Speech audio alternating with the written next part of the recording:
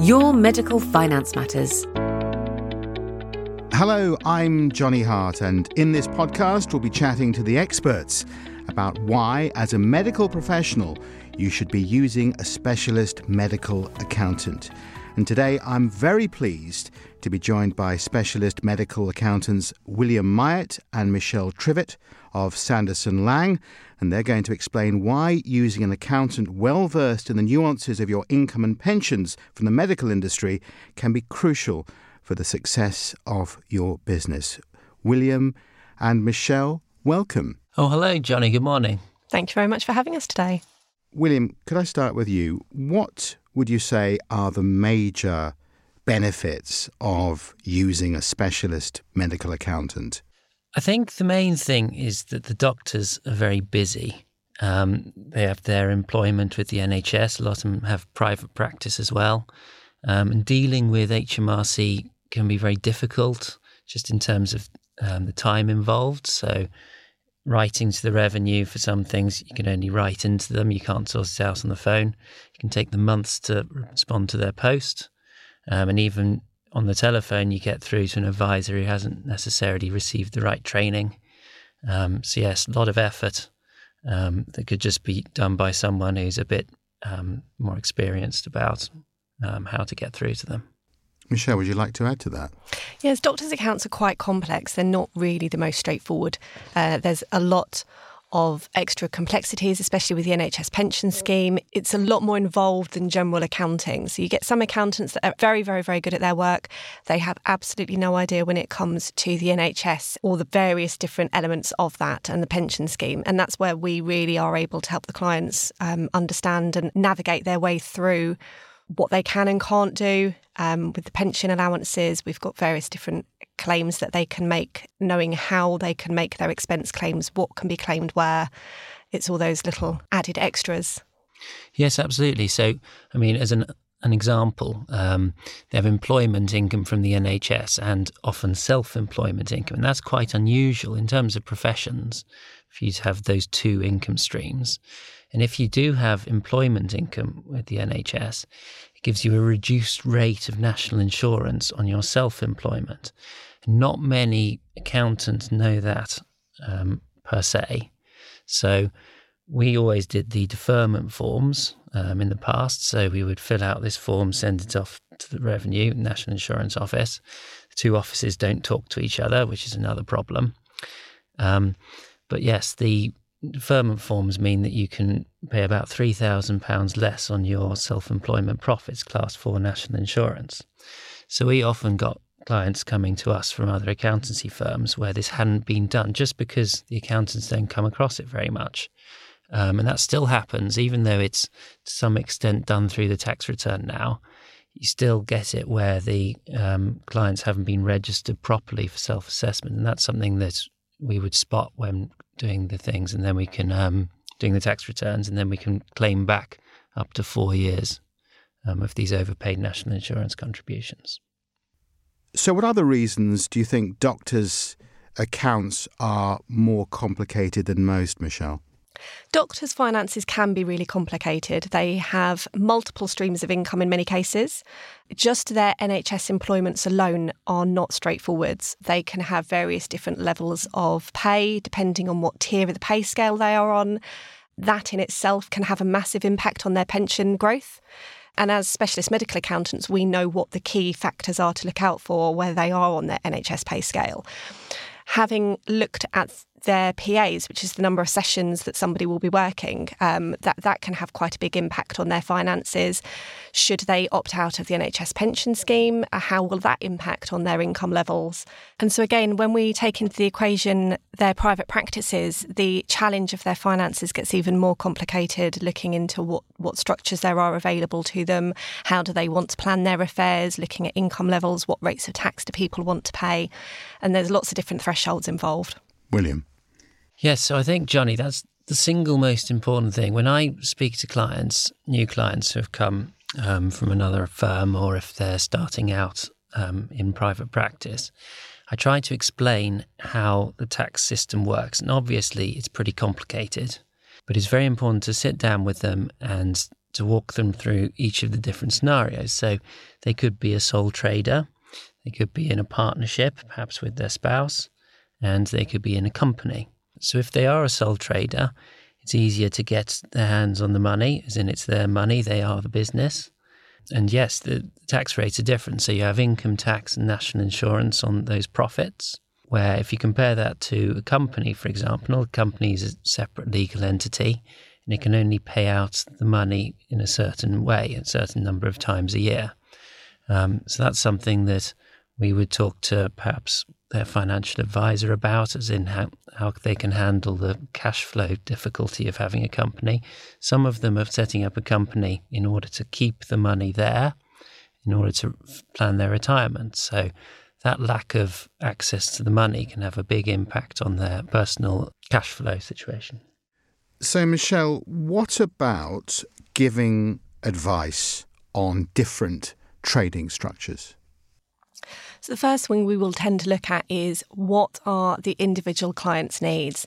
There is no one size fits all approach. It is very much a tailored approach. Everybody is different. Everybody has different needs and requirements.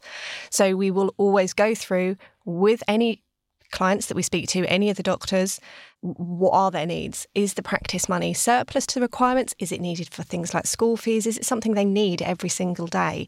Have they got family members that they can utilise within a practice structure?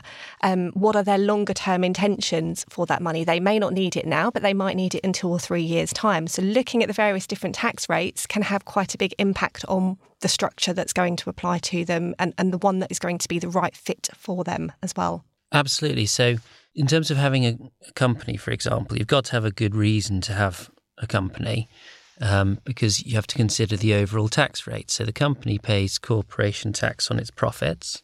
And then if the residual profits are paid out as a dividend, there's further tax. So we need to look at the hybrid tax rate, and to some extent we need to speculate as to what the overall tax rate is going to be when the money eventually comes out of the company. So that's one possible reason, leaving it in there until you retire, hoping to get it out as a preferential capital gains tax treatment.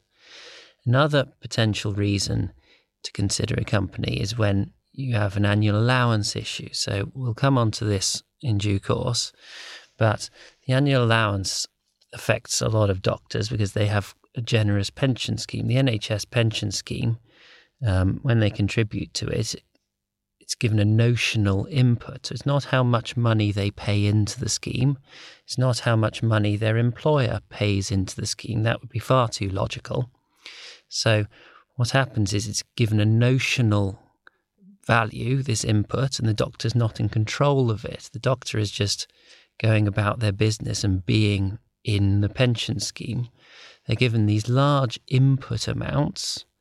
And then if their overall income, as in their NHS income plus their private practice profits, is above a certain threshold, then their annual allowance begins to decrease. So if the client has a company, this problem is mitigated because income is in the company and it doesn't hit their personal tax return unless they take the money out of the company. So that's the second reason, really, for a limited company. I suppose the third one might be the effect of marginal tax rates. So there are these nasty bands in the tax system. One of them is between 100,000 and about 125,000. The effect of that is that the personal allowance is withdrawn gradually, that tax-free bit at the beginning of people's income where they don't pay any tax. That is gradually withdrawn above 100,000. So the overall effect is an income tax rate of 60% or above. So a company can help with that. There's also one tax rate that I find particularly unfair, which is child benefits. So if people earn £50,000 each, if there's two parents and they each earn £50,000, they get to keep all of their child benefit. And this can be £2,000-3,000 a year. But if one of them earns £60,000 and the other earns nothing, they lose all of their child benefit because there's this steep cliff that they fall off between 50,000 and 60,000. So I suppose that's another area that we're interested in, whether people are above certain thresholds. I mean, the 100,000 is also relevant for tax-free childcare, isn't it? As in you can lose your entitlement to tax-free childcare if you exceed that threshold. And again, it's a cliff edge, Johnny. This is very useful information, and of course it's free, but very interesting indeed. If I could turn to you now, Michelle, what problems do you think can occur without specialist help? We've just had all this fantastic advice from William, but if you don't know what you need to know, then you do get problems. Absolutely, Johnny. The problem we tend to find is that the accountants that are not specialist medical accountants haven't got the same level of knowledge or understanding as we do, especially when it comes to the pension scheme. That's the real key issue that we find. Doctors are incredibly busy and they tend to bury their heads in the sands when it comes to finances. It's called the ostrich syndrome approach. And it's quite common, unfortunately, with doctors. I think it's everybody's problem, isn't it? Exactly. I think it is as well. Doctors will tend to just carry on doing their work, earning their income, and they don't think too much about what their income levels are. Then several years down the line, as we found out with the annual allowance, that was brought in sort of around 2016. And it wasn't really until about 2019, 2020 that a lot of doctors realised they'd been having these problems for the last 3 or 4 years, by which point it is too late to do anything about it. You then just have these tax charges that you've unwittingly incurred when, if you had a specialist medical accountant who was somebody that knows what they're talking about, had been actively looking at your affairs and helping you guide through that, it could have been completely avoided. William? I suppose this comes back to the original question of a specialist medical accountant. I mean, when you do things all the time, you become better at them. So for us, the annual allowance things, because we only deal with doctors, we knew that the annual allowance was a problem. So we dealt with it early on. When the taper was introduced, and this was the big problem, in 2016 to 17, the annual allowance, rather than being £40,000, was tapered to as low as £10,000. And this affected our clients a lot, because a lot of them earn about £100,000 from their NHS. Any private practice or any additional work that they undertake for the NHS pushes them above this cliff edge of 110,000. Then they got tested against this annual allowance taper, and it became unsustainable because they were turning down extra work in the NHS, which the NHS needed them to do because they needed doctors to do the work, and they were turning it down because it was having such a catastrophic effect on their pension growth, and then they were incurring tax charges on it. And so we went out on the front foot with the clients, told them about the taper. We knew about the taper, where we get people coming to us from other accountancy firms, and because they don't have doctors exclusively like we do, they don't have the experience of how it all works. So I, for example, a few months ago, had a new client come to me, and she had a £50,000 tax bill. And what had happened was she had filled out the scheme pays form. So just to explain that, Johnny, if you have a tax charge, you can ask the pension scheme to pay it for you. So the pension scheme pay it for you, and they then reduce your eventual pension when you get it, when you retire, to compensate for the charge. So this lady had asked the NHS to pay her annual allowance charge for her, but her accountant had not put that on her tax return. They hadn't put any annual allowance charge on the tax return, and they hadn't written to HMRC to disclose this charge. So what happened was things get reconciled eventually. So the NHS BSA, the NHS Pension Authority, they send the information about the annual allowance inputs to HMRC. This takes a few years. And then HMRC had raised an assessment against this lady because they didn't know about her having used scheme pays to pay the charge. So they got very uppity about it, sent her this £50,000 tax bill, and then it just automatically goes through to the debt collection process. So she was getting these horrible letters in brown envelopes, and they were getting worse and worse. She came to me, having been with a different accountant who didn't necessarily know much about the annual allowance. I wrote a letter to HMRC. It took them a few months to answer it. Well, actually, they didn't answer it, sorry. I called them up repeatedly to chase them.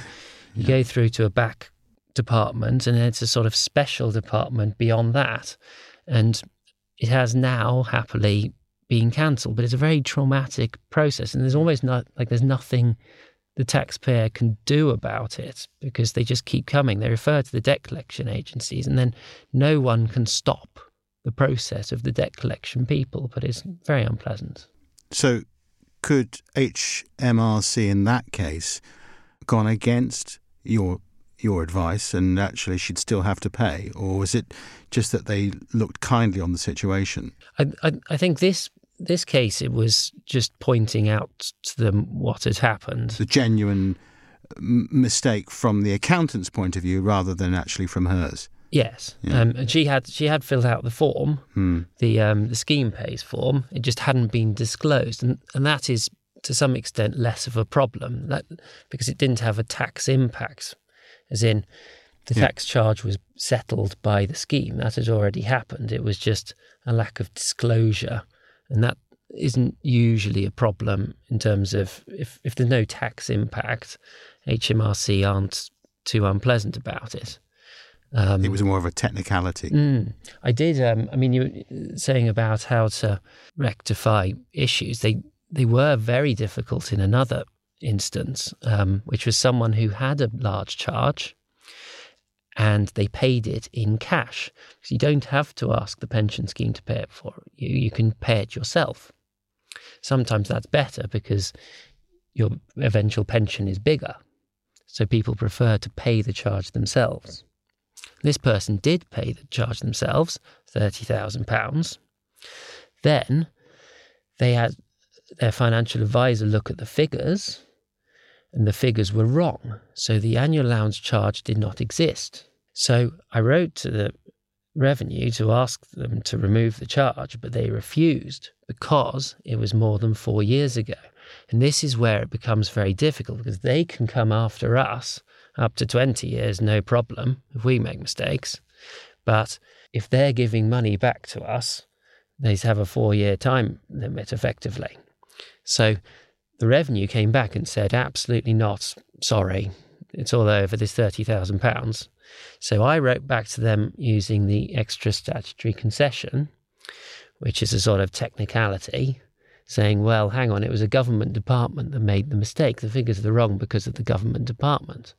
And that wasn't good enough for them either. They came back and said it wasn't a government department because technically the NHS Business Services Authority is not a government department. And I went back to them, I said, this is completely ridiculous because it's a government department being the payroll department of the trust that has given the wrong figures to the NHS Business Services Authority. And then they let him off. But that was very difficult, wasn't it? I mean, not many people would know to go after them to that extent. And Michelle, talking of mistakes, there are plenty of instances where we'll see pay slips that contain small errors. Absolutely. It happens all the time. Trusts can overpay people, they underpay people, and there's always errors in the pension side of things. So us having access to those will try to help us flag it to people if there is a potential issue that they can then look into and get resolved further. So how do specialists stay ahead of the news? What do you do?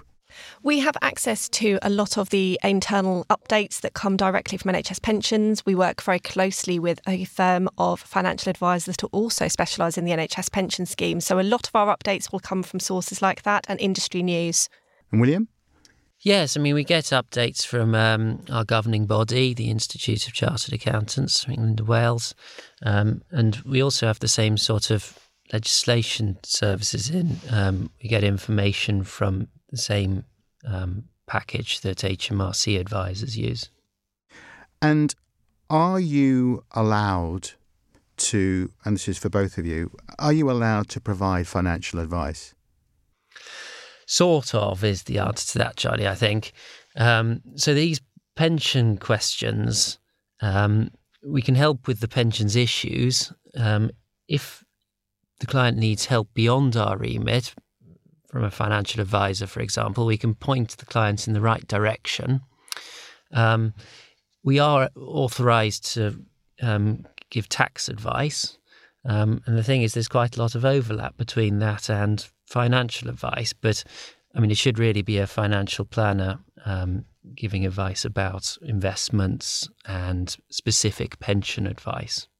Yeah. We tend to find working in conjunction with a specialist financial planner is incredibly helpful on both sides. We can liaise with each other. So where there are the grey crossover areas, everybody's talking from the same song sheet, as it were. Indeed. Talking as you have about how complicated it can be, particularly for doctors, do you think that financial matters have become even more complicated now for the medical profession? Yes. 10, 20 years ago, they didn't have anywhere near the same pension allowance issues that we have now. Lifetime allowance was sort of 1.8 million. People could put amounts into their pension of up to sort of £255,000 a year, and there was no tapering at all of that. Roll forward 10 or so years, and here we are with very, very restrictive allowances on what can go into pensions over your lifetime and on an annual basis. The tax rates have obviously become a lot more penal as well. There was something in 2006 called pension simplification, which made things much more complicated. And also since then, there are now 2 fiscal events a year. So there's a budget and a statement. There used to only be one, and parliamentary scrutiny got reduced. Things used to be analysed properly before they were written into legislation. But now things are not being tested. I mean, things like the annual allowance. I don't think the annual allowance should have been allowed to get through in that form, just because of the unintended consequences, the doctors refusing work because of a very adverse tax impact on their pensions. And with the health sector becoming increasingly more challenging to work in, you can understand why a lot of doctors decide to retire earlier than they'd planned because of this system. Absolutely. And I mean, to some extent, the things have improved, haven't they? The Chancellor has done something to mitigate the pension issues, but to some extent, I think the damage has been done. As specialist medical accountants, we could see the damage that was being caused in 2016 when they introduced these rules. Unfortunately, it took the government until just before the COVID pandemic hit in December of 2019 to realise the damage that they had caused. Well, I must say that's given us plenty of food for thought and a greater understanding of why doctors definitely need a specialist accountant. William and Michelle, thank you very much for joining us today. It's been really interesting. Thank you, Johnny. It's nice to see you. Yes, thank you for having us today. And if you'd like to find out more or ask any questions, you can call 01732 365 351 or visit sandersonlang.com. Until next time, thanks and goodbye. Your Medical Finance Matters.